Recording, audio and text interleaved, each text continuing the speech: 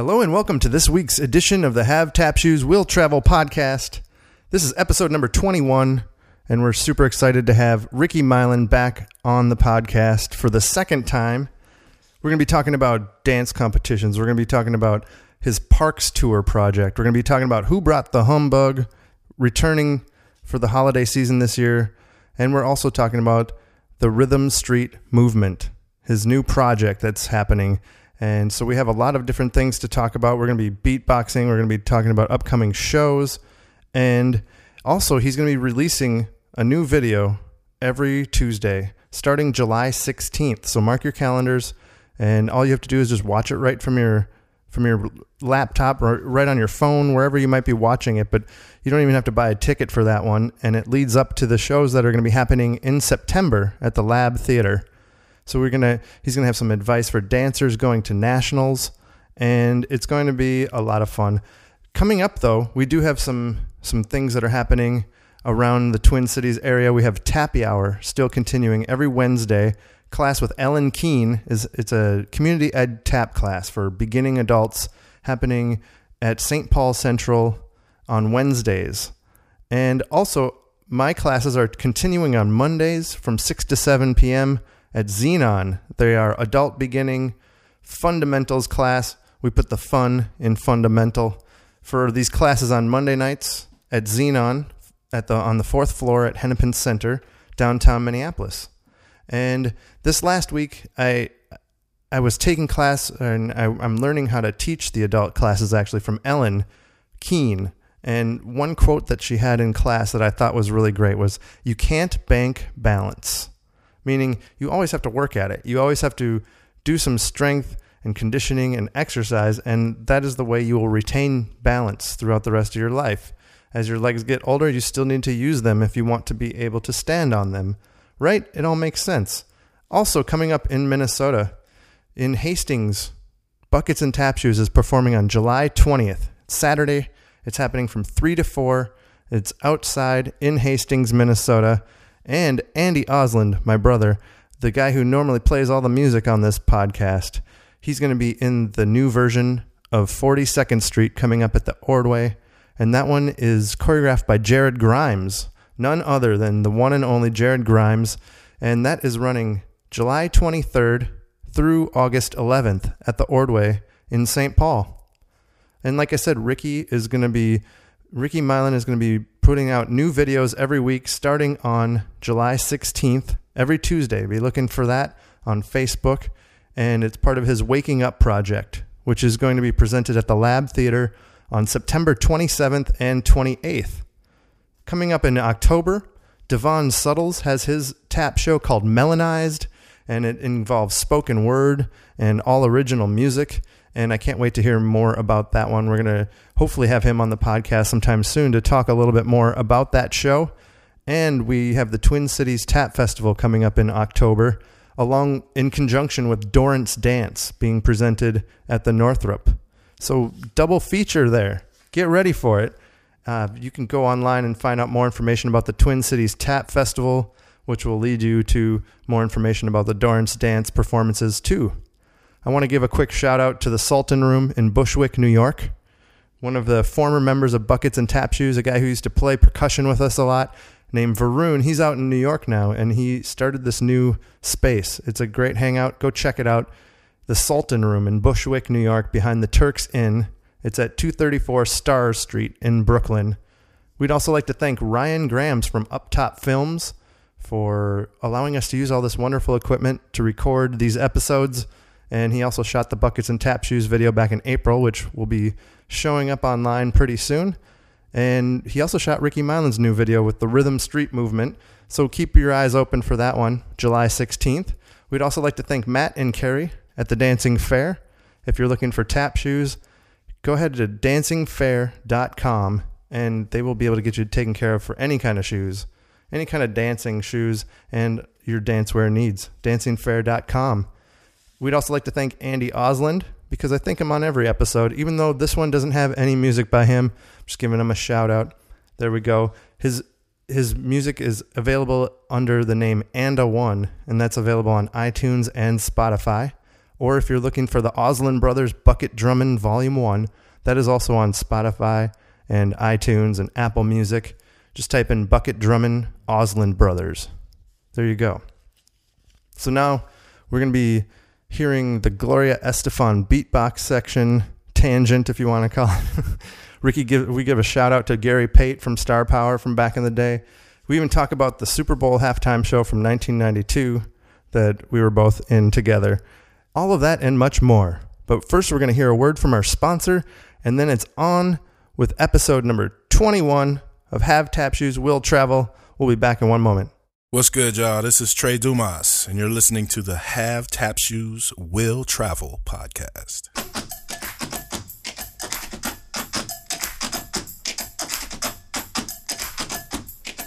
Oh! Hit me! So once upon a time, my spirit ran away, searching for the answers to the problems of today. Yeah! So once I realized that answer wasn't small, Ricky Myers in the building, y'all! Hit the town, I gave my friend a call. And your most fantastic love song, it's bigger than that, it's bigger than a popular machine. It's bigger than that, oh yeah, than your terrifying nightmare. It's bigger than that, it's bigger than your most fantastic dream. Yeah. This junk got full of broken hearts that's dangerous for you. Simply state and come again. All you got to do is find that beat, drum beat and the rhythm that run through the street that you live in. It's the pulse of the people, it's the sign of the times. It's that beat, drum beat and the rhythm that runs through the streets that you live in. It's the answer to the question that you're trying to find. It's the answer to the question that you're trying to find. What's the answer to the question? It's that beat.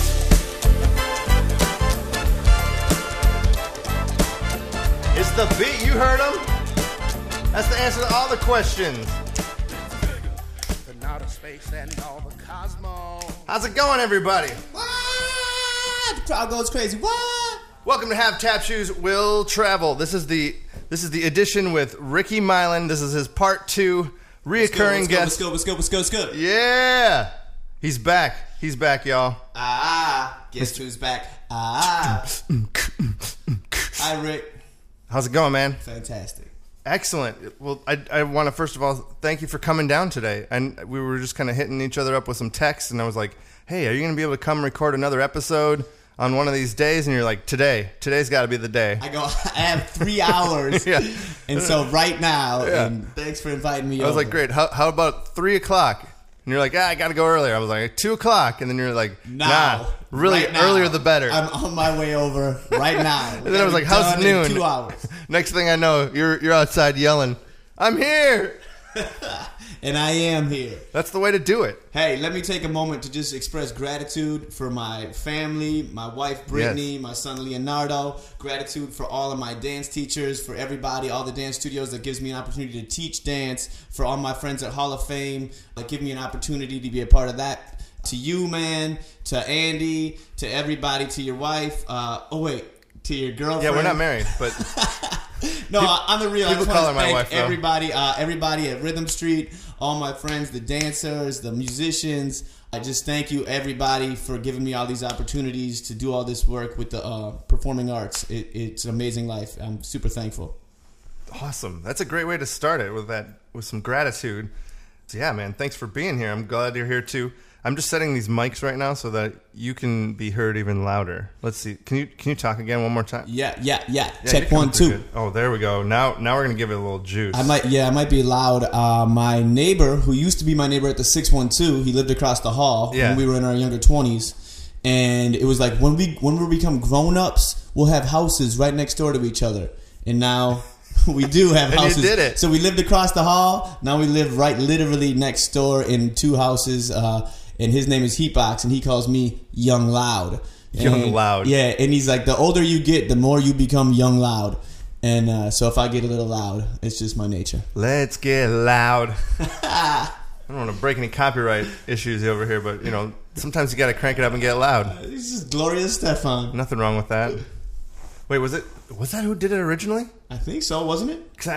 Isn't there a J-Lo version too? I It think might J-Lo be, recreated you're right, that. it might be J-Lo. I don't know. But I think you're right. I think there might be a Miami Sound Machine version, perhaps. That's it, man. Man, now I'm going to go look it up. That's it. That's how it works.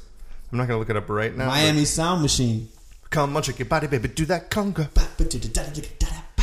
Dude, the rhythms in that stuff. The rhythm is going to get you. All that stuff. Like, okay, it's 80s. You've heard it 5 million times while sitting at Applebee's, but it's still really good music. I just recently downloaded some of that stuff to my phone. Yes. And if you heard a lot, just imagine a lot of the stuff you hear, just imagine a live band playing it right there for you. Yeah. So that like you could feel the size of the sound, Yeah. Yes.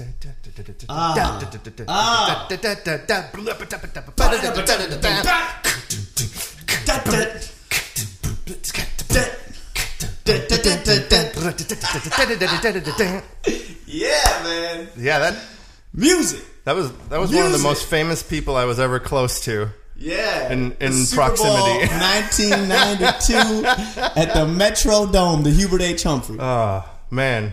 That was the time. The best. She was completely lip syncing, no question about it. Yeah, but It's exactly like the recording. what are you supposed to do? You And it got sounded great. Brazilian dancers and Brian Boitano. I mean, Right. come on. You Yeah. ain't going to stand there and What do you sing. want? Yeah. You got the rollerblade team in there jumping off of ramps. Right. You got a bunch of people with neon pink hammer pants on. Mike Mackus walking on stilts. Come on, man. Come on. I was actually on TV on a local news program Really? last year when the Super Bowl was here. Oh, you know what? I think I saw that. Okay, and we were just One talking moment, about that Super Bowl, and people were talking trash on it. I was like, hey, It was horrible. What do you mean? that was as cheesy It was as you not can good. get. And who don't like a little cheese, especially at a Super Bowl party? You got cheese dip, you got cheese squares, you got. It was cheese. But I think the process of creating that for all of us here in Minnesota as dancers growing up at that time, we weren't expecting like this huge professional gig. It was a bunch of kids putting it together. Yes. And we had some people, Yes. like, kudos to the people who directed that and choreographed that. And I remember the guy, he was a cool guy. He seemed pretty nice. Like, I didn't know him. I can't remember the guy's name even.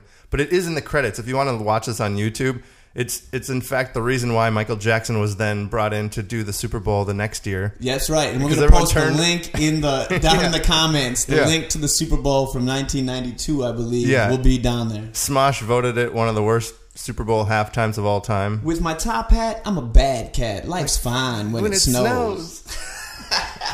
I love how that detail of how they told us all to say Frosty and not Frosty, because Frosty the Snowman is actually copywritten, and so they had to get around that by saying Frosty. I love that. I love that. I love that. Okay, so you're here for we've got a few things to talk about today. Yes. And I know that you have a limited amount of time to hang out because you're on your way back to the studio. You got work to do, and then you're flying out at 6 a.m. tomorrow. Hall of Fame. Hall of Fame Nationals. Ain't no party like a Hall of Fame party, people. Come on. Hall of Fame Nationals. It's the best, man. It's the best. I feel like all year on, like these studios, these kids, everybody puts so much into it. The parents put so much emotion into it, so much money invested into it. The teachers, as you know, as a dance teacher, you're constantly working and you're struggling to make not only the dancer understand the dance better, but the actual choreography of the individual pieces, and everybody's competing and so by the end of the year, you've done all of the regionals, you've done the recital, and you get to nationals, and it's almost like all of the pressure dissipates, and it's just a celebration of the work. And I feel like that's what dance was always intended to be. And the emotions are so rich because it's the end. You're saying goodbye to these dances at the same time as you perform it for these last times. And there's just so much more emotion at nationals. There's no school, so the kids are free to just focus on dance. And it's just a beautiful... I love the Nationals so much. I love the World Series and the Showdown. The energy is different. The teachers are different. The parents are different. And it's just... I can't describe it. You got to go. If you haven't ever been to the Hall of Fame Nationals, it's just a whole different thing. Yeah, the thing is, though, if you don't have a kid there, you don't want to just, like, show up and go watch the Nationals. I don't know. Like, there's something to that, too. Like, I guess that's what I'm saying. If you haven't been there, the reason why is because you don't have a kid competing in it, probably. Right. Well, if you're... I guess... not to just boost the company I work for, but to boost it. Like, you've been to a lot of different nationals in your day. I've been at You've competed in them. I've been in this thing my whole life. All that. Yep. And I think the experience at our nationals and just the energy and the integrity of the judging, and I'm not going to get in too much into that conversation. This is the thing that we were talking about. I was talking with Charles Renato about this too on the recent podcast that I just recorded with him, which will be posted soon, and by the time this airs, that will have already been up. But he's been talking too about like tap judges in competitions and people being qualified to judge tap in a competition, and also some of the things that people who aren't tap judges say at times when they aren't qualified to be judging tap, and like the things that they end up saying about the dances. I think where I'm sitting right now today, this is my perspective. I think that if this person has invested their life in teaching dance and as a choreographer of any kind of dance, and they've had to work in the studio and understand what it takes to train and to teach and to share the dance. Yeah. And they've also worked in professional settings. They've worked as a dancer themselves. They've done all these different hats and had to understand and learn. And now they've been a judge and working with other judges that come from other backgrounds. Sure. So maybe you're not a, quote, tap judge. Right. But I can't say that your perspective is not valid. And so sometimes as a tap person, I work there, I see these judges, and I work with them every week. Yeah. And there are times where I will just in the heat of the moment express my opinion about what I thought about how the tap category scoring happened. Oh. And then there's been some times where it's gotten heated. And then they express their truth of the dance. Right. And I get to kind of share mine. And in that, I've learned so much about how passionate these people are, how qualified they are to talk about dance, how they see things, just because it's not the way I see things. Right. They see things, and they hear things, and they understand things. Yeah. You know what I mean? And one thing at Hall of Fame I've realized is all of our judges care.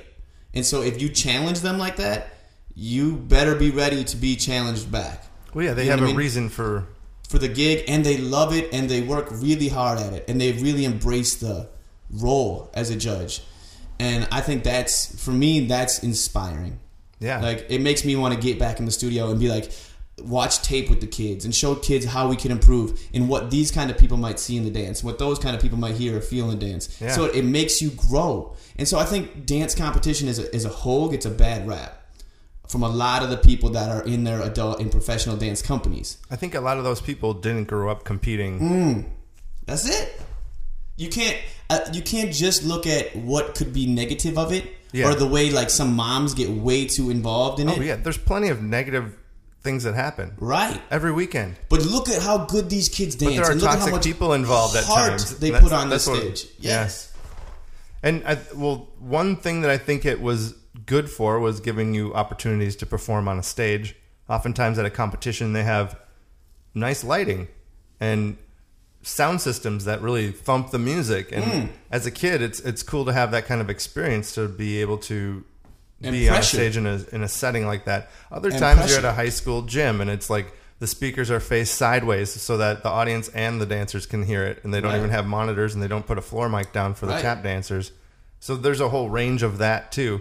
And people that go to the more, I don't know, quote unquote Dolly Dinkle sort of competitions, the kind of smaller, more local ones, at times they don't put as much production value into those. Right. And if you have, I think there's quite an experience that you have as a kid when you get to perform in these sort of bigger settings. And there's other studios, and there's all these people, and it creates pressure. And I think it's so awesome. The question is, what is it setting us up? What is it setting the dancers up for a career in, as far as the dance world goes?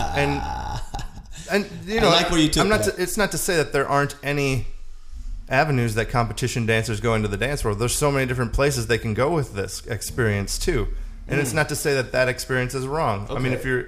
Yeah, go ahead. What do you got? I just think this is what I say to the seniors when they graduate at Hall of Fame. And this is how I feel about that. What is it setting them up for? Mm-hmm. I don't think that anyone ever came out and said, we're getting ready for the NFL of dance. No. I don't think that anyone lives under the illusion that once you graduate, if you're a top soloist at Hall of Fame or at any of the other competitions, that you're going to graduate and go into the league. There is no league. You don't even put that on your resume, really. There's no league. There is no league. You know what I mean? Yeah. It's art.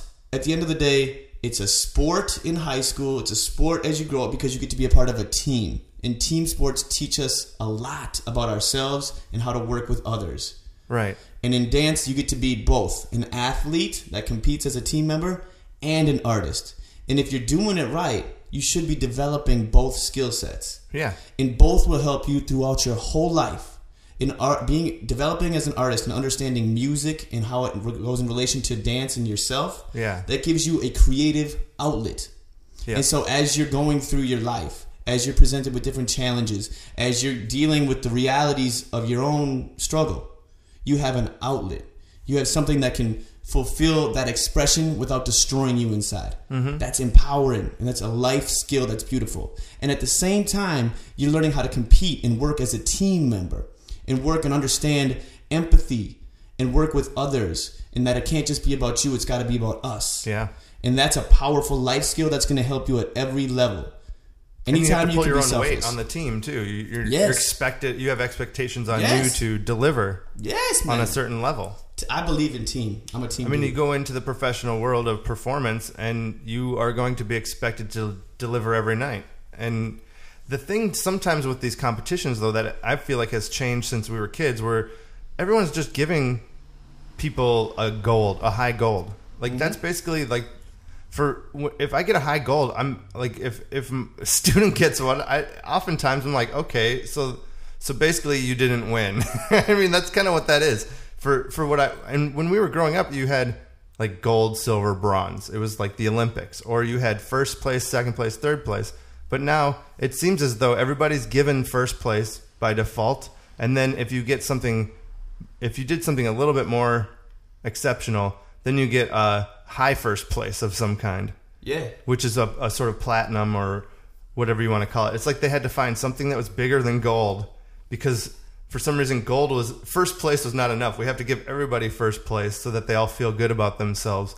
And in that, I don't feel like there's an honest competition sometimes.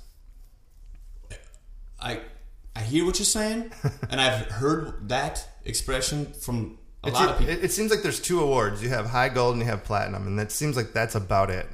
And then you have your sort of overall thing later. And then you have your overall. It's either you got a thumbs up or a thumbs down in a certain sense. They don't call it that. And I'm not trying to say like a kid didn't do a good job and they went out there and performed, but I don't know that the rating system is set up in such a way that people fail sometimes. And I think that's important too as a kid, is sometimes you have to fail and not do well at something and be told that wasn't good. I hear what you're saying. And I think from a competition perspective, the kids' approach to dance, the team, the studio, all that falls back to the teachers, into the studio, and to the parents. And at the competition, if you listen, yes, you have an adjudication system. Right. Okay, but you also have your high scores. Mm-hmm. And your high scores, if you want to find out who won, right, then you listen to your high scores. Yeah. And if you want to be adjudicated on your system, then listen to your adjudication. But as far as, like, there's no losers and there's no winners and that whole thing. Yeah. This is a studio-to-studio thing, because dance, like I just said, is an art form. And you and I dance entirely different. Yeah. And you could give the same song to both of us, or the same poem to both of us, right, or the same beat to both of us, and we would create from that entirely differently. Yeah. And there's art involved in all of this. In art, like I just said, is a form of winning when you can learn to be an artist and a creative. Mm-hmm. And that's also what's happening at these dance studios. So you can't just say they lost because they didn't score well. It was an opportunity for them to share the work that they were working on, and to have that work presented in a scenario of pressure and of peers. And that all teaches these kids. So sure. I think there's so many wins that are happening. And I know a lot of people could call me a preacher or a sunshine pumper, but that's just how I see things. That's a word, sunshine pumper? My cousin Charlie calls me a sunshine pumper. What's up, Charlie? And that's awesome. He says I'm always trying to find, a positive angle on things. And I think there's I'm not opposed to that. I think that's a good thing. Here's the thing. If you and me were in a situation where we both took a song and made a dance out of it, and then we decided to take it to a competition because we wanted to like compete against each other, I want them to tell me that you won or I won. And I want them to like show me the score, and I also don't want us both to win a platinum. You know, like one person should win the platinum, one person should win the high gold. You know, there should be a first place, a second place, and like, you know, there whether is, or not. Man, there is. Look at the scores. So that's and that's in the So there's adjudication, and then there's actually a score. So so if I'm not familiar with it off the top of my head, but there's the platinum zone. Okay. Say it's like 288 to 292. Okay, and anyone in there out of 300. Out of 300.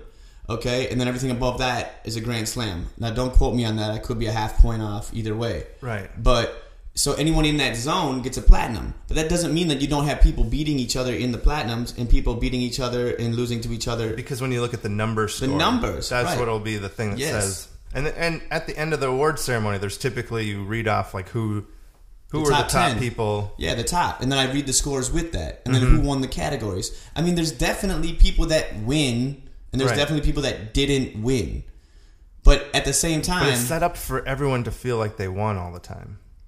Right. So there's challenges to and that. I'm not saying that's there's bad. Challenges I'm just saying, like, that. a lot of times I think kids are kind of... The parents are always holding the kids' hands nowadays, and it's... I feel like they don't have to fight for shit the same way. And maybe they have to fight for other things, though, in their lives. And I understand How about identity? How about how the kids have to fight for that now? You know, there's all of that. Because now they're challenged constantly since the time they're 10 or whatever, 8, with the phone. And they have the Instagram. Man. And they have this online identity. And they have this online clickiness. And all this phone and all this other version of identity that we didn't have bad enough to struggle. taking that shit in person when we were Right. kids. You know, now you got to like deal with people doing it online. You're looking at your phone all the time as it is. Yeah, so I want to empower my students. I mean, I know you feel the same way. Yes. I just don't want them to feel like they're not prepared to go out into the world when they are told at times, no, you didn't get in this. Or, you know, to feel like everything that they do should always be praised with a gold medal. Because I don't always think that everyone creates work that's of that sort of level of quality. And I feel like a lot of times at competitions, people are just given freebies in this sort of way. Well, that's your perspective on the competition. I spend a lot of time at the competition as well. In my perspective, you know, we could agree to disagree on that. But the thing is, I think it's important to have a person at the competition that's pumping it up, and you are the ideal candidate for that type of thing. Like, I remember growing up, we had people like Gary Pate, who'd be out there and he'd be throwing frisbees to the audience and getting everyone involved and feeling good. And I do feel like those were pretty inclusive environments. Yes. And we still had a level of competition. And you're right. Like, I mean, when you look at the scores, you see who won first place, all these things. Man, I don't even know what the point is that I'm trying to get at with any of this anymore. With this whole competition thing. I think we started off with the thought of like people being qualified to judge tap. Mm-hmm. And then it kind of spiraled into this wonderful discussion about where else it could go, like with the judging and the... Right.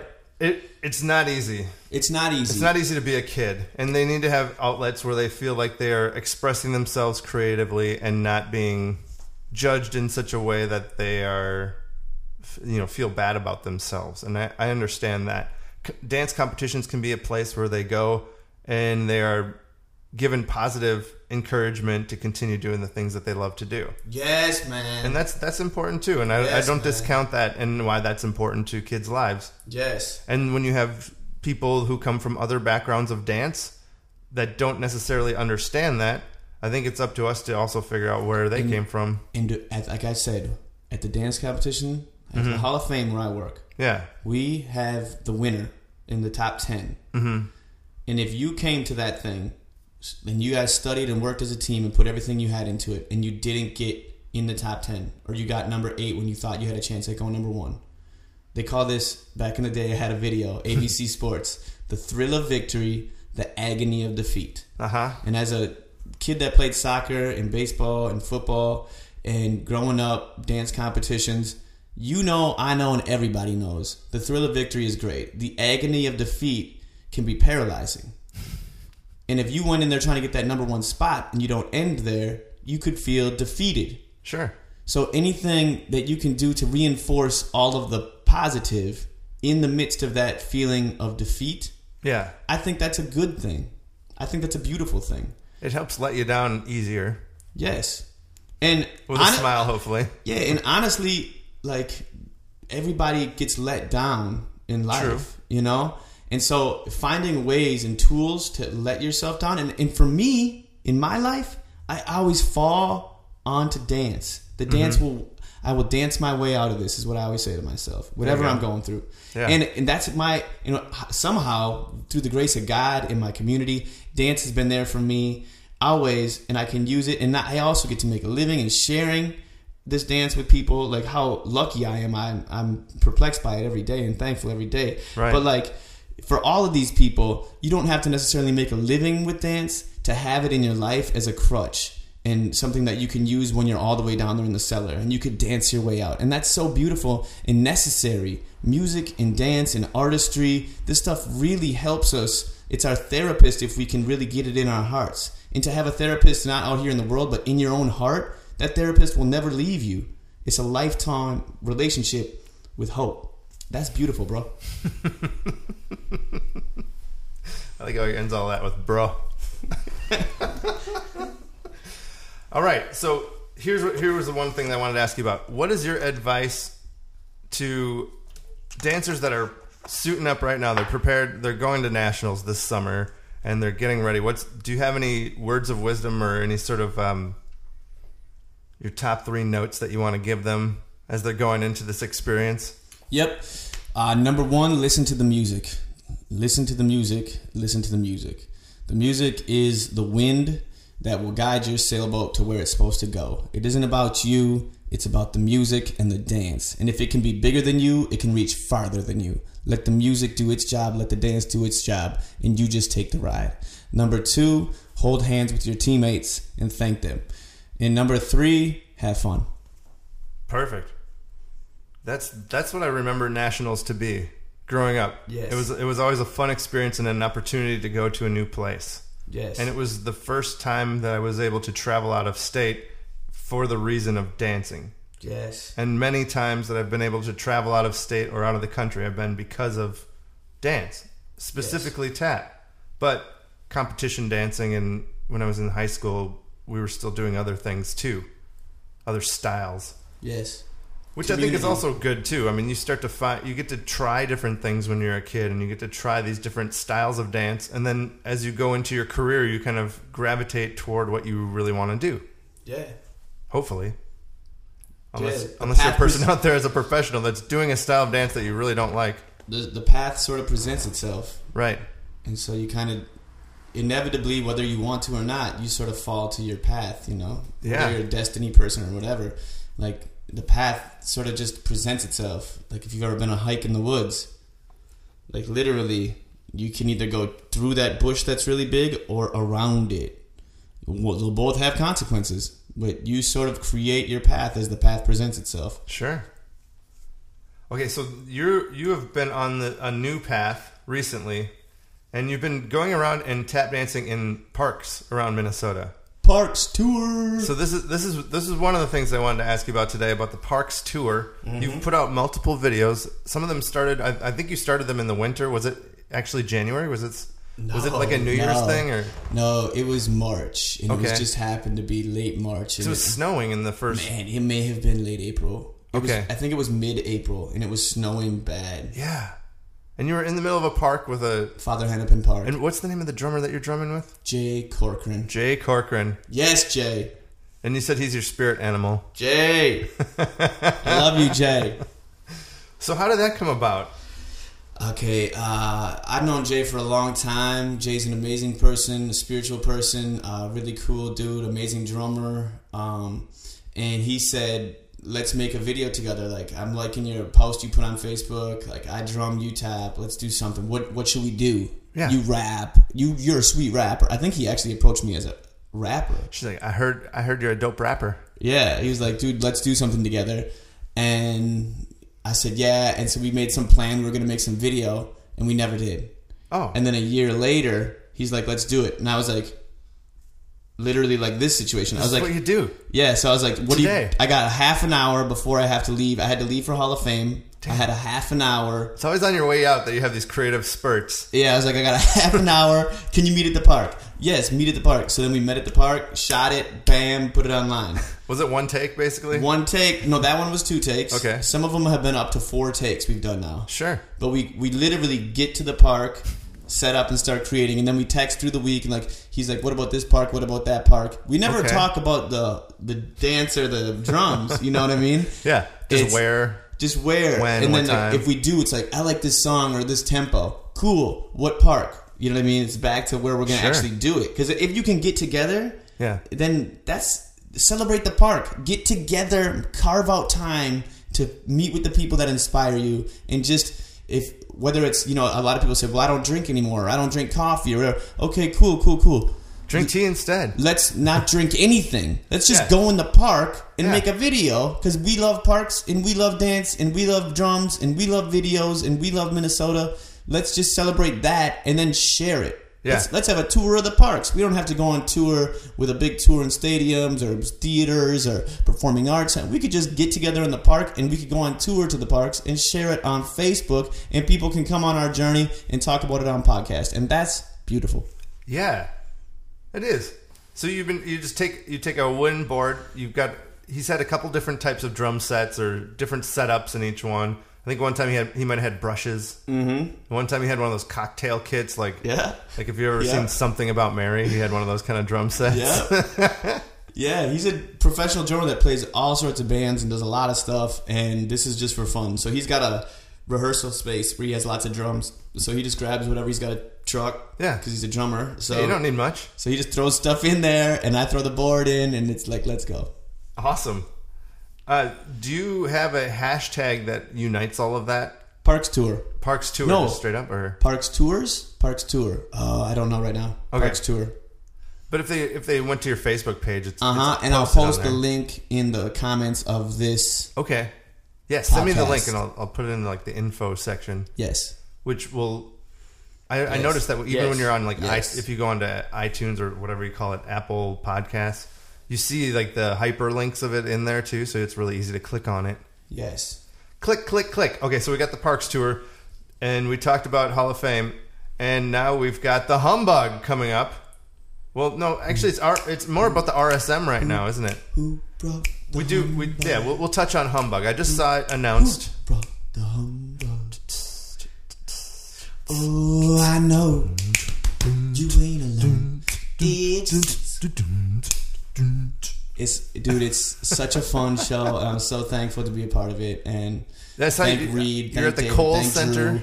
Oh man, we got banjo. We got Faye, Stan and Lucia on the horns. Man, it's so fun. It's so fun. Yeah, so you're gonna be. Last year it was at the Lab Theater, and you had special guests coming in. You brought Andy and I in for one of the nights. Dude, I'm a little bit bummed that I had a kind of wonky ankle that night, but it was so fun. Now it's back in full force. We're doing it again.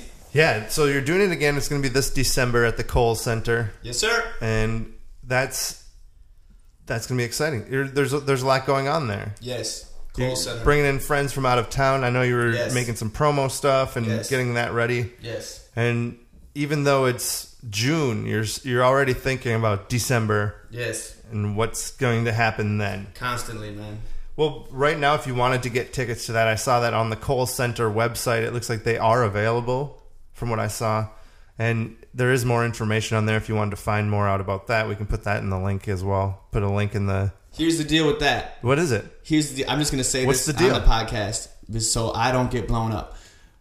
So the lower level of the Kohl Center is substantially smaller than the balcony. True. It's about... And we're doing VIP tickets down on the lower level where you get champagne and you get the cocktail table and you get the VIP experience. And then the show, as anyone that went last year knows, is very interactive. So the interactive elements of the show are going to have a lot more impact on the people on the lower deck and the VIP tables. Okay? And with the VIP tables, you got a little more space and you can have drinks and things. Sure. Okay? So... I didn't even know that they let you drink in the Kohl Center. That must be kind of a newer thing they're doing. We may have changed the game a little bit when we... Beautiful. So it's going to be a fun, super interactive show. But don't wait too long to get your tickets and then inbox me in October. Ricky, I need trying to get the hookup with looking for the hookup on the VIP tickets. I met a new lady on Bumble and I gotta bring her. Get them early so you can get that lower level experience. The upper deck's going to be amazing too, but if you want the full experience, get them early. I mean, yes, that's all I'm going to say. That's all I'm saying. That's it. Yeah, don't wait. Don't wait and come crying later. Yes. That's what you're saying. Well, because I love everybody. I have so many, friends in this dance world, and my family is really big, and it sure is. And that was always a party every time. Your graduation party was unreal. My family is huge and awesome, and so loud and awesome. And guys, get the tickets early because I can't handle the huge wave of inboxes trying to get the hookup from everybody. So that's all I'm going to say. I love it. Don't even send an inbox. Don't even send it. Just don't even. There's no time for that. You heard it here. They're available now. It's still summertime. If you really want to go get your tickets. CowlesCenter.org. COWLES. We forever having to teach people how to pronounce the name of this place because it's spelled Cowles. What looks like it should be Cowles is the Cowles Center. And as you know, I DJ for weddings as well.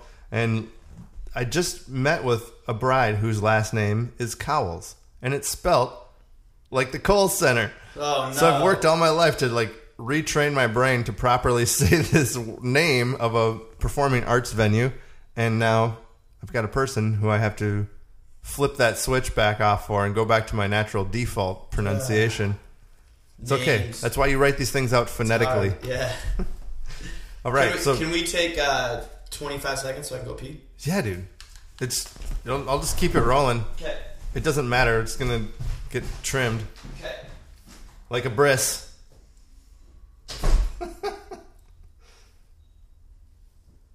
Hi, this is Matt the Shoe Guy from Dancing Fair, and you're listening to Have Tap Shoes Will Travel. God, it's still there.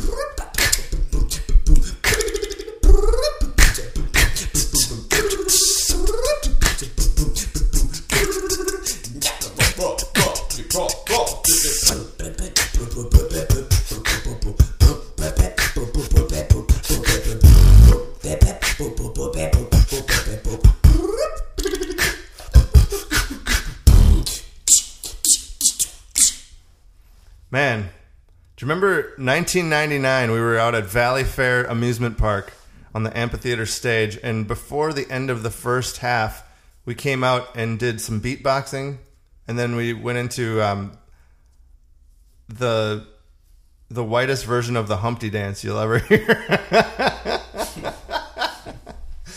I don't know. We might have even mentioned that on the last one, but that just makes me laugh every time I think about that. Rewriting the lyrics to the Humpty Dance to talk about our group 10'5" at the time. Yep, we did that. So that was 20 years ago. Yep. Which is like basically half of a lifetime. That's a freaking trip, man. Yep. And when I saw back in that time, like within a year or two of that time, I remember we seeing these old school dancers for the first time and learning about Jimmy Slide and learning about all these old school guys that were like in their 70s. Some of them were in their 80s even. And they were still able to tap dance. And I just can't help but think about that. Like long ago, we kind of made a decision, I guess, or maybe it wasn't even a conscious decision, but as we continue doing it today, it's still going. And it was something that I looked to these people and thought, man, they can do that when they're that old and they can still move and everything. And so I'm glad to be a part of that and on the way toward that. Yeah. Dance. That's a thought I was having there. Yeah. Dance is not a destination. It's a mode of transportation. And I think just keep dancing. I don't know that you'll ever... when I was younger, even in my late 20s, early 30s, it was you're going to get some golden ribbon, or somebody's going to come up and give you a high five, and that's going to be your crowning moment that you've achieved dance, or that you're a valid contributor to the dance as a whole, or our dance. And I think that that's all ego-based thinking. I think just be grateful that you can dance today, and whatever dance you have today, get yourself out of it and let the dance be bigger, and just try to find truth in your dance, and just let the dance guide you through life. And that's the bigger challenge. It's not to hit the step cleanly or find the exact pocket. The bigger challenge, I think, is trying to continue to find the dance as you change and as your life changes, to continue to allow the dance, the artistry, the music, the creative spirit inside of you to be a leading force in your life. What is your value system, and how do you value your creative, your inner light? And I think for me, that's where I'm at. And that's what the new project's about, waking up to that inner light. Nice. Ooh, you're making this natural transition right there. Beautiful. Thanks, man. Yeah, I was thinking about, like, as you're talking about the different things that change throughout your life, and the dance changing with it, and then the thought that I was having in my head was, as your body changes too, you have, I would say, you have access to some steps that you didn't have access to before, and you might not have the same access to steps that you would have otherwise had access to when you were 15. Yeah. But the other cool thing that I was thinking about was, as you move forward, you also have the ability to train your body in different ways that you could build it up to do whatever the hell you want. If you wanted to develop your body to do a certain step or get better at something, you can start working out and make it better. Like you can. You're in your 40s, you're in your 50s, you can still go for a run. Yeah. Like you can still go and lift some weights. Yeah. You can still go get on the treadmill, whatever you got to do. So those types of things, like if you feel like you don't have access to things, you can develop access and create the pathway to having access to steps if you want. It's just, you might not have as much repetition and muscle memory with a certain step as a dancer. Yeah. And the only way you build that up is by getting into the studio and putting that step in your body. Dance. Get it in your muscle memory. Dance. Yeah. Just dance. The process of dance makes you better at it. Yeah. The Just practice. Putting the music on. Man, like a doctor, a doctor, a lawyer, like these kind of people, they practice medicine, they practice law. They don't have a destination doctor. I think that's a good point. They say that they're practicing medicine. And they're practicing law, and we're practicing dance. We don't have a dance studio where it's like, and this is the solution. Right. It's like nobody has the solution. We're pursuing the form. We're pursuing dance. Right. And in that pursuit, we find so much. Like, life is a journey, man. Like, it really is. You know what I mean? Don't try too hard to get there, because the only spot in life is the end. So don't try too much to get there, because the rest is fluid. It's a movement. Yeah, because once you arrive, you're going to be like, oh, dang, that's it? That's it. Keep moving, though. It's like Janet Jackson. That's the end? No. All right, so now we're at this new project that you've been developing, and it's been in the works for a while. I know you've been thinking about these things for a while. You've created some footage. I remember we were at a video shoot a while back, and it's, I couldn't help but wonder, like, when's that ever going to come out? But didn't realize at the time that it's part of a bigger concept that you have going on. Yep. And it's RSM, the Rhythm Street Movement. Rhythm Street Movement. Which also happens to be your initials. This is also true. I don't know, like, spoiler alert, but can you tell us more about that? Like, I don't know, you have a premiere coming up that is going to kind of launch, so if you can also talk about that. Yeah, Rhythm Street Movement is the company, okay, and it's based on creating a creative company where we can have real estate on both sides of the street. On the left side of the street, you have Humbug, and you have the new Waking Up Project, and you could have other shows and creative endeavors that are independent, unique, creative stuff. Shows and tap dance and music, albums. You could have videos. You could have an outreach program, educational. All of that is creative-based work. Sure. On the other side of the street, you can work, and this is a really big one with me in this chapter of my life, because I feel like when I was in my younger 20s, I was so upset with the man in the overall institution and the corporations and the machine as a whole, right? I was like this angsty 20s, like, look at how messed up the world is. The machine has control. But in that machine, there are people, and these people have hopes and dreams. They have fears, they have kids, and all these people have jobs, and they work for this product. So my goal with the other side of the street is to work with the individuals in these companies to help them with what they need from a creative standpoint. And so far we've worked with Toro Corporation, and they create lawnmowers and snowblowers, and they need creative content to inspire their audience to go buy their products.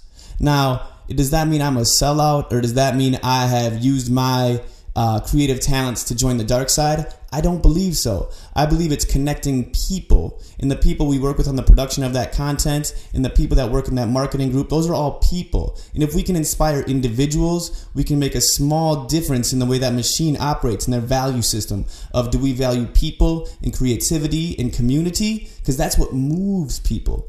That's the Rhythm Street movement I'm talking about. And if we can do that, then that's going to inspire also opportunity for those big companies to reach into the arts community. And now we have dialogue and conversation, and something that I think is beautiful right in the middle of that street, which is bringing together artists and big business. And hopefully, I mean, it's just slowly coming together, but hopefully it makes a small impact on all of the people, the business people and the artists, to see each other not as enemies, but as just humans. And we're all kind of trying to figure out our path. And maybe it's a little more fun to figure out your path on a street made of rhythm, you know? Yeah. So I don't see, personally, when I look at something like that, I don't see that as a selling out. I think the thing that one needs to consider is, who do they decide to work with? And if it's a company that you believe in, if you believe in their products, you believe in their practices, or you believe in the company in general, then I think that's okay. I don't think that's called selling out at that point. I think that's called a collaboration. That's called a partnership. That's called, working to help each other solve their problems. And when somebody's trying to promote a product, one of their problems is, how do I get this product out so people know that it exists? And they come to people that are creative to figure out solutions to those problems for them. Oh man, I just realized the refrigerator's plugged in. It's probably been going the whole time, but sorry about that, everyone. I usually unplug that. God, there's 500 things in my head at once. But you got a lot of veggies in there. Yeah, we got to keep them nice. All right, so as you're helping people solve their problems, you have to just consider whose problems you want to help solve. And I think the point of one being a sellout comes when you do that despite you not believing in the thing. If you don't believe in the company you're working to help sell their products and things, I think there's something to that. I think that's when it becomes a point of selling out. Right. If you go too deep into researching any company, you might find some things that you don't agree with. And so the bigger the company, the more things you would be able to find if you were to investigate. They'd be like, I don't know that I understand why they did this, or I don't understand why they had to do that. That feels like they did. And, that's the nature of business. Like, decisions have to be made. And there's sometimes people that get, the low end of the stick, or whatever you call it, the bottom of the shoe. Boom. Sorry, you can't be a part of this, or however that works. I don't know the words to articulate what I'm trying to say in that. But I know that the people that work for these companies, I know that if you value people first, I know that then you have an opportunity to inspire people. And I know it's like, yeah, we're trying to light up a huge stadium, and you're talking about trying to light up a Christmas light, but I'm like, they're all connected. Light is light is light. So let's just worry about individuals and individual relationships and grow organically from the inside out. And that's what I'm trying to do with Rhythm Street. Try to put like a nice little bow on that one. Yeah. Okay, so it sounds like you've got one side of it that you are looking to present work that is like albums, CDs, stage shows, and then the other side is working to do like sort of more corporate work and producing videos and things and helping people solve creative problems that they might be Yes. Having presented for them. Yes. That makes sense. Yes. I think it does. I mean, it's my pursuit right now. Yeah, and so as you're creating this street, then who knows where that path leads as it moves forward. Right. It's creative real estate, so it's all creative. Yeah. And it's all funded and founded by creative energy. So right, and to be able to present work, and if you have companies, as a dance company, you have a couple options. You could decide to be a sort of non-profit company entity, where oftentimes you have to rely on donors or grants or state funding, or there are multiple ways that not-for-profit businesses can bring in money to do their projects. yes. But then a for-profit business can also have other ways of bringing in money that nonprofits might not. Yes. And oftentimes when it's a for-profit endeavor, then you need to bring in your own money somehow to be able to present the work that you're doing. Yes. You don't have a grant to fund it. No grants. And I can see where sometimes if you're helping people solve their advertising creative, debacles, then you can get into, they will give you funds for those types of things that help you produce other work. I know that's how we've done it in the past, is oftentimes you can pull money in from one area to then produce other work in another area. That's the theory. It's a complete juggling act, though, when you're trying to get your own thing going. Oh, yes, it is. And I am right in the midst of the juggle, Rick. I'm in the juggle right now. So when we talk about the Rhythm Street movement, I think we're talking about, as of now, the side of the street that I'm interested in hearing about is the one that is talking about the stage shows, the recordings. That's the area that I knew the most about as well. But that area, as you're moving forward, you have on July 16th, you said that you were going to be launching the first video of this project. The project is called Waking Up, as I alluded to earlier. Right. Waking Up it's a project about coming of age, not the first time, because everyone talks about coming of age when you're a teenager into adulthood. I think for me, and I think for a lot of people, there's a second coming of age that happens when you move into being an adult and you kind of got your life together and you have a child, or you make a very important decision about where your path is going to go. Like you come to a big T in the road and you pick a direction. And for me, that direction, that T in the road, one way was to the left or whatever, and the other way was Rhythm Street. And I took Rhythm Street and I've put everything I have into it. And I believe that's how I serve my community. So it's like I'm waking up to this new life as a father, this new life as a dance teacher, and this new life as a owner of a company that values creative work that inspires the community.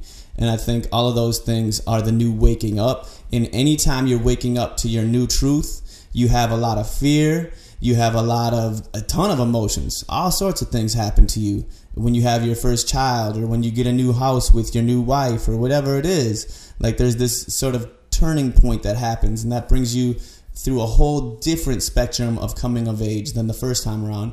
And that's what I'm going through. And I think from that perspective, where I am right now, I can see back and I can understand very clearly what I just went through.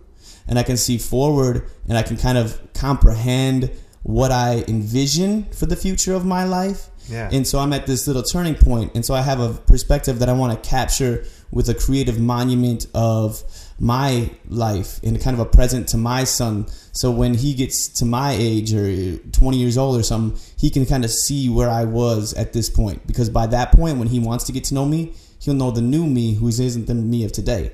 So this work kind of captures my perspective, and hopefully the community of artists I work with perspective at this time in this city, in my journey as a whole. It's called Waking Up. Nice. And that's the first track? The first track is called Get Down, and it's released on July 16th. The music video, the song. Now, where will people be able to see it? That's a great question. Facebook, Instagram, YouTube. We're going to try to get it as many places. The whole goal with the Waking Up Project, the whole plan is to reach people. Right. That's the whole plan. Yeah. So beyond that, we don't really have much of a plan other than reach people and inspire people and let them know. It's kind of like therapy. It's like 8 songs. I'm calling them the 8 affirmations. Okay. Like each piece is trying to help you, because I know what it feels like to be down in that hole. You know what it feels like to be down in that hole. And when you're down in that hole, you're just like someone throws a ladder down and you don't even trust that it's a real ladder. You're just down there like, no, the world is bad. Everything hurts. I can't deal with it. No, for real, this ladder worked. Try it. Dude, we know you're down there. I don't care. Like you can't get out. And these 8 affirmations, this whole piece as a whole is sort of letting you know, like, this is part of everyone's journey. And everyone ultimately has to find themselves alone at times. And when you're alone, that is a time of power, because you're going to get to that light again. You know what I mean? The light might not be somewhere you're looking around you. It might be in you. And that light in you might be the most powerful light you've ever had.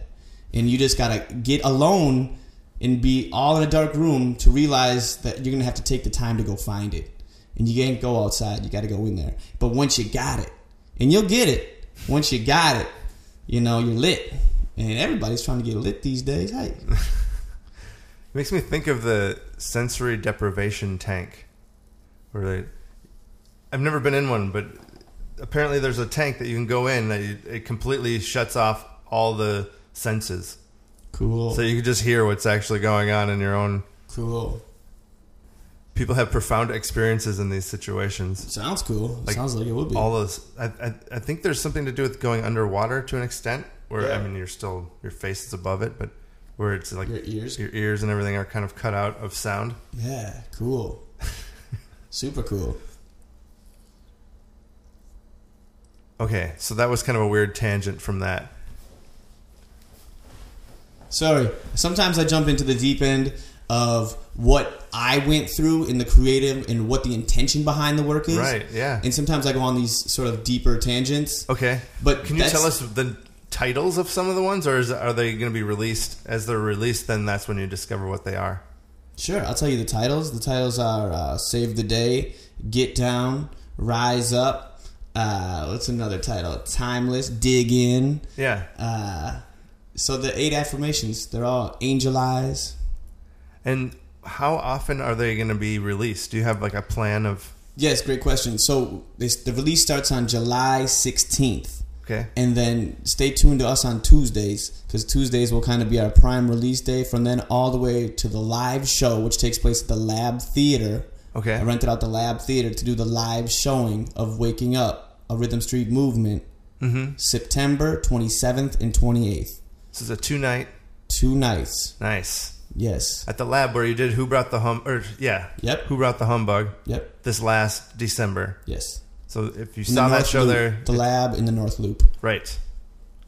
It's kind of done by like Acme Comedy. The Minnesota Opera has got their spot down there, I believe. Didn't the Minnesota Opera just purchase the Lab too? Yep. Okay. So it's still being operated by the same group. Okay. But it's just different ownership. Nice. Wow. Mark it on your calendars. September 27th, 28th, Waking Up, a Rhythm Street Movement. And oh man, it is lit. Is the final video presented the Tuesday before opening night? Is that how that You're works? just going to have to stay tuned and find out. Just stay tuned. Rhythm Street Movement, Facebook, Rhythm Street Movement, Instagram, Rhythm Street Movement, YouTube. We're going to be trying to reach as many people as possible. And like I said, the whole intention of this whole thing, this huge project, it's an album, it's music videos, it's a stage show, and the whole intention is to inspire. That's the primary value and the primary focus. So in conversations in the sound studio, conversations with videographers, conversations with me and David Feely, the music director, conversations with the dancers, that is what our primary focus and our primary goal is. And to inspire, you have to be inspired. So what kind of work is it going to require from us to get together to get to that place where we can really create that real work? That you know, the real stuff, the good stuff. Yeah, how do you facilitate the environment so people can come together and be in that zone? It's a journey, man. It's a journey, and it's taken 2.5 years. Right. And you'd be amazed when you allow yourself to let go you know, because you feel like you have to steer this thing, or like you have to be in charge of this thing. But sometimes the biggest way to be in charge is to let go and to be thankful and to allow others' light to guide you to the path. And like this dude named Solomon, Faye Lewis, these people, Stan Johnson, all these people have such different energy. Yeah. And it all guides things in such powerful ways. And to work with all these people, Kevin Gastonway, everybody, every single person is so different. Keyboard monster. Cornell Blanchard, Heatbox, oh man, everybody, Feely, Drew, every single person is so different. And yet when you allow their inspiration, their sort of deeper vibe, their creative, to be the leader, it brings things together in a different way than you could have imagined. Right. Even as a creative person. And so that's another big part of this that has been powerful for me to learn from. And I'm just so thankful to be a part of it. And it's going to be it looks like a Friday and a Saturday night. Yes, sir. In September. Yes, sir. And you're going to be working starting July 16th, you said every Tuesday. That's the plan, is to release Tuesdays. videos every Tuesdays. That leads up to this show then in the end. Yep. And like I said, we don't really have any funding for this. There's no grants. So like there's no grants, there's no corporate sponsorship, this is a complete creative endeavor that has been funded 100% by me doing choreography. And you know, like we worked with the Toro Facebook department. We didn't get into their full marketing group yet, but we hope. And so there's like a little money here. You produced a series of videos for them though. Right. That had to do with like the snowblower videos and the what was it, the ninja? What was it? Backyard Ninja. Backyard Ninja. So we've done some fun stuff for their Facebook department. Okay. And we really hope that relationship continues to develop. But what I'm getting at is like there's only so much change you can pull out of different piggy banks. Right. And you kind of got to pull all the pennies together to put on a project like this. And you know how it works. You're an independent artist as well. And I'm trying to figure out how it works because I've figured out ways to make it work. But I want to know. I would, you know, more and more. I want to find ways that it does work. You know. I don't know. You know what I'm saying is this. I want to inspire people. Right. I want to inspire people at all costs, whatever the cost. If I can help you find the 8 affirmations, if I can make you feel pumped up about your life, my work in the community is being done. Right. And what's more important to me than money is getting my job done. I have a job here on this planet. I have a purpose-driven like life, whatever those inspirational speakers say. I kind of got that going for me right now with this work and waking up. Sure. And with Rhythm Street and with Hall of Fame and with teaching a dance. Like I feel inspired and empowered right now. And so my work is to keep that in others. How do I help others discover this sort of energy? Because it ain't a Red Bull. It's like a deeper vibe. So how am I going to get other people to move with it? And you know, like my main man Reed Grimm, like we are creating now. Like you have to invest yourself into the work. Otherwise, it's just a lie anyway. So I'm putting, of course, myself is in it. Of course, I'm going to bring my money into it. Right. And my wife has been supportive of every step. So we're all the way in, and it's been a really cool journey so far. Terrifying journey so far, and we're finally getting close to the July 16th release of the first piece, and all that investment involved, all we need from the people is to share the video. Yeah, just watch it, share it. Watch it and share it. Give it a thumbs up. That's it. And if you're really inspired, you could buy a t-shirt, because that's how we're going to fund the live show. Really? T-shirt sales. Wow. Did you go to Humbug? I'm a t-shirt salesman, Rick. That's what I do. Well, you love t-shirts. I love t-shirts. If there's one thing that you love more than t-shirts, though, that I would know, it would be shoes. Oh, I love shoes. I got a new pair of well, tap you just got this tomorrow. puppy dog look in your eye when you heard the word shoes. It was hilarious. But I just recently saw your video that you shot over at the Dancing Fair. I got new tap shoes. God, you were so pumped up yesterday. I got new tap shoes. You got a new white pair of shoes. Yes, new tap shoes. And, okay, so are you going to have special designs put on these?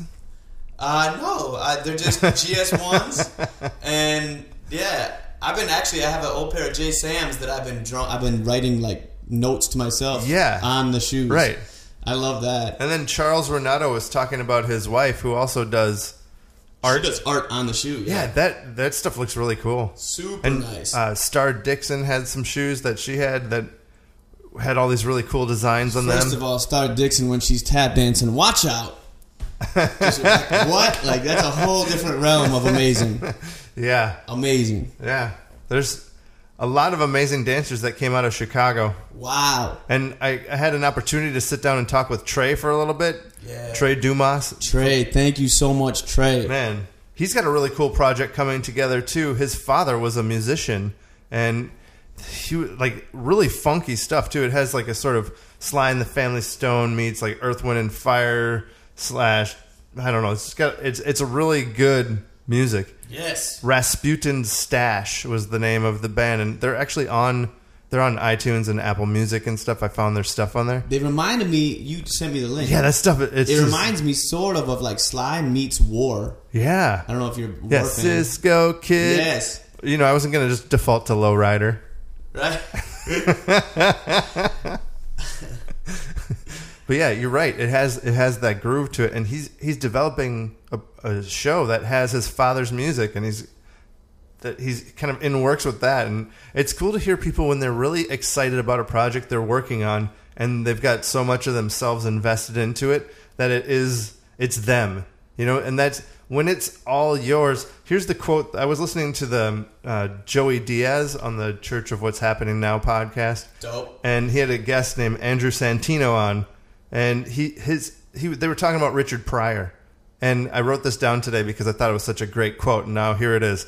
I'm gonna present it to you all. When your material is about you, like Pryor did it so well, it lives forever because it's so personal.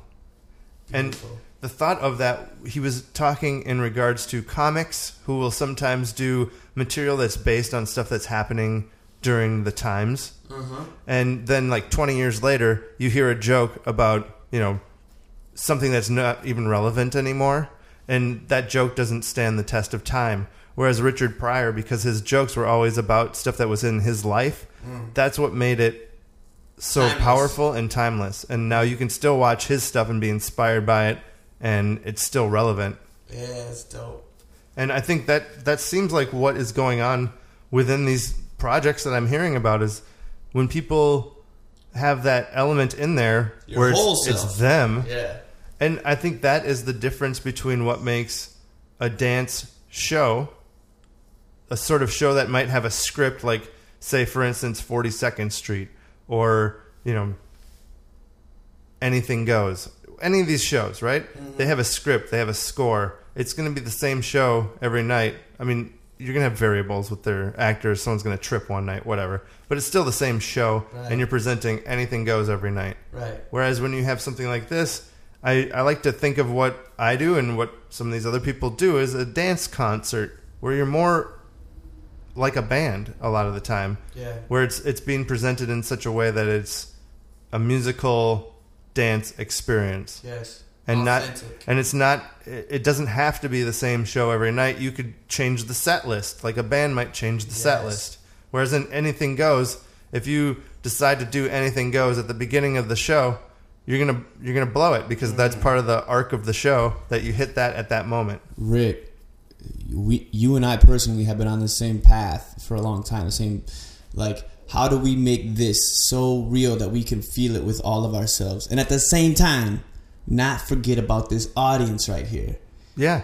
Like, we also, both of us, really want to entertain these folks and connect. We want to entertain them so that they want to come into this work. Yeah. But at the same time, we're trying to figure out how to get, like, down to the bottom of this work. So we're trying to reach in at the same time as reach out.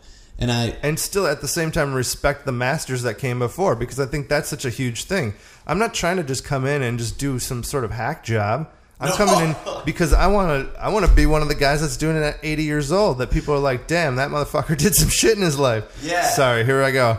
But whatever, that's the way I feel about it. I think it's important that you recognize where we got this from. Yes. And recognize that our origins and when we started were in competition, which we didn't realize some of the original origins of the dance. We weren't taught the history the same way. And what we did learn, though, were a lot of techniques and movements. Can I just preach too? Muscle memory.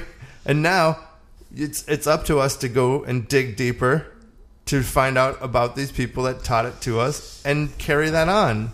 Dude, I kind of want to preach, but bit I was just gonna say is actually gonna be part of the Waking Up show, and I don't want to Spoiler alert. I don't want to do the piece from the show on the podcast. But yes, I don't want to give away too much. Let me just say you're not this. gonna give away that much. Let me just say this. Don't do the whole script, but Let me just say this. Yeah, say your thing. Let me just say this. So, like, a bonfire is in a ring, okay? Yes. And so, as you come of age the first time in your life, you want to get away from what your parents did and what your rules were from your teachers in life, and you want to go find your world, and you want to get away from, you want to run away from home, okay? And so you get outside of the ring of rocks, and you're an independent fire, and you're going to start your own thing, and you're going to change the world, and you have your ideals, and you have your beliefs, and you run away, and you're doing it, and you're getting it, and you're doing this stuff, and you're going to dip. It's your thing. It's just about you and your journey and your thing. And for me, I was all the way out there as far as I could get. Yeah. And as soon as God gifted me and Brittany with Leonardo, it immediately dawned on me. I turned around and looked with terror in my eyes for my parents. What path did they take? How did they go through their life? And I suddenly dawned on me that they were in someone else's footsteps, and they were in someone else's footsteps, and we were all sort of trying to find our dance in the sands of time. And we were all trying to find the footprints. And yet at the same time, we all longed at one point in our journey to run away. So the path expands, and at the same time, we need each other's footprints to help us through. And Leonardo's going to feel the need to run away at some point. yes. He's going to be like, I need to get out of here. I need to go explore my world. Yes. And We all do. And the thing is, we just need to be there to support those people. And we got to keep making those footprints so when they inevitably come back looking for the path, we left good enough footprints for them to find a way. Set a little aside, because one day he's going to call and he's going to be like, Dad, the engine just blew up. I'm in the middle of Colorado. Something like that. Yes. Inevitably it's going to happen. When you were 2, I made a podcast with Rick, and that day I put away $128. And it's just been accruing interest the whole time. So here is your $1,000. Just never tell him about it, but just know he's going to need that one day. Call it Leo's Band Fund. Dad, I'm going to be a rapper, and you're not going to tell me otherwise. Here's the thing: you don't want to be a rapper, Dad. I would be a better rapper than you, Dad. Him and me having a rap battle in the kitchen about how he's not allowed to be a rapper. And then he just rips you apart. Yeah. And then you're like, damn, my son's a rapper. Life is a musical. I love it. Hey, Rick. It's a good ride. Hey, Rick. Thank you for having this podcast with me. Damn right. Yeah. Yeah. Thank you for being on it again. Yeah. Hey, thank you guys for listening. Every single one of you guys driving around on your headphones, whatever you're doing, thank you for listening right now. You. Yes, you. Thank you. Yeah, you. If you're asking yourself, me? Yes. You. Thank you. I appreciate it too. Everybody is a star. Everybody is a star. Right. It's true, man. Man. That's it. Yeah, what? So you're off tomorrow at 6 a.m. You got to fly. Yep, Hall of Fame. Rhythm Street Movement. Rhythm Street Movement. Now, do you have a website up for it yet? Yep, rhythmstreetmovement.com. You Perfect. can go there right now and buy t-shirts. That's right. That's how you're doing it. T-shirts. And how many different designs do we have available? 1. Okay, there you go. So do you want the shirt or not? Do you want to support our journey? Yeah. Do you like our art? Do you think it's any value to the community? If you don't see the value in our work, do not support it. If you do see the value in it, share the video. And if you really think that there's a positive happening with this work that I'm putting everything into, buy a t-shirt and help support our journey and the artists connected. Because that's what I'm trying to do. That's what it's doing. It's not just about the shirt. It's about showing support. Yes. Now we're starting we're going to be NPR for a second. So now you've been listening to this podcast. Just take a moment to go to rhythmstreetmovement.com and purchase a shirt today. That shirt, that support is going to help the Rhythm Street Movement get underway with their run of shows that are coming up in September, on September 27th and 28th at the Lab Theater in Minneapolis. Consider supporting today. And thank you for listening. There are also going to be videos posted starting July 16th every Tuesday. Make sure you tune in. The Waking Up Project, a Rhythm Street movement. Or you can wait until September and binge watch all videos at once. And the album release. But you're probably going to have some spoiler alerts before then, as people are posting about it, saying, Ricky, you're so crazy. Oh no, he's lost his mind again. Guess who's preaching today? Whatever. You've always been like that, though. Like, for those of you that wonder, he's always kind of been like that. It must be That's Sunday because my ass is preaching again. You got to keep people inspired and keep them having fun and enjoying what they're doing and hopefully contributing in a way that is artistically satisfying. Let me just say this. Let's end it with this, okay? All Everybody, you guys can take this quote and write it in your journal. Do people have journals? Just write this down or just keep it in your mind. I say keep a green room in your heart. So no matter what stage you have to go on this day, you have that green room clean and calm and a good place for you to go into. Make sure that you got a nice spot inside of you so you can go in there and just chill before you go out into the world so you can take your best self out. And this is the quote I want to share with you. When life gives you the spotlight, be the disco ball and share that light with every corner of your world. Thanks for listening, y'all. Peace. Yeah. Well, thank you once again for being here, Ricky. It's been awesome having you hanging out. Whoop, whoop. One thing that I wanted to also thank is the people that were involved in creating the music that we used on today's podcast. I wanted to make sure that we gave a shout out to them because yes, though we Ryan don't hear Bynum, Sean Smitty Smith, David Feely, Kevin Israel, and Solomon Witherspoon. Solomon. All right, so now we're at this point we're going to crank that song up, and you can all enjoy. What was the title of the song? That Beat. That Beat. We're gonna play it again from the top. At the beginning of the podcast, you heard it, but now we're gonna play the song in its entirety, so you can hear it on the way out. And go over to rhythmstreetmovement.com and check it out. Grab a shirt and support this work. Thank you. Is there anything more to say? Nope. Yeah, I didn't think so either. All right. Thanks again. Have a wonderful day. We'll be back next week with another podcast. Bye-bye. Peace out. Oh, yeah. I think you're terrifying nightmare. I've been your most fantastic dream. This junk got full of broken hearts. It's dangerous for you. Simply stay and cover and all you got to do is find that beat. Drum beat and the rhythm that run through the street that you live in. It's the pulse of the people. It's the sign of the times. It's that beat.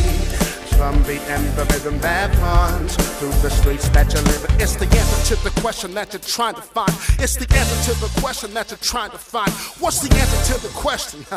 It's that beat.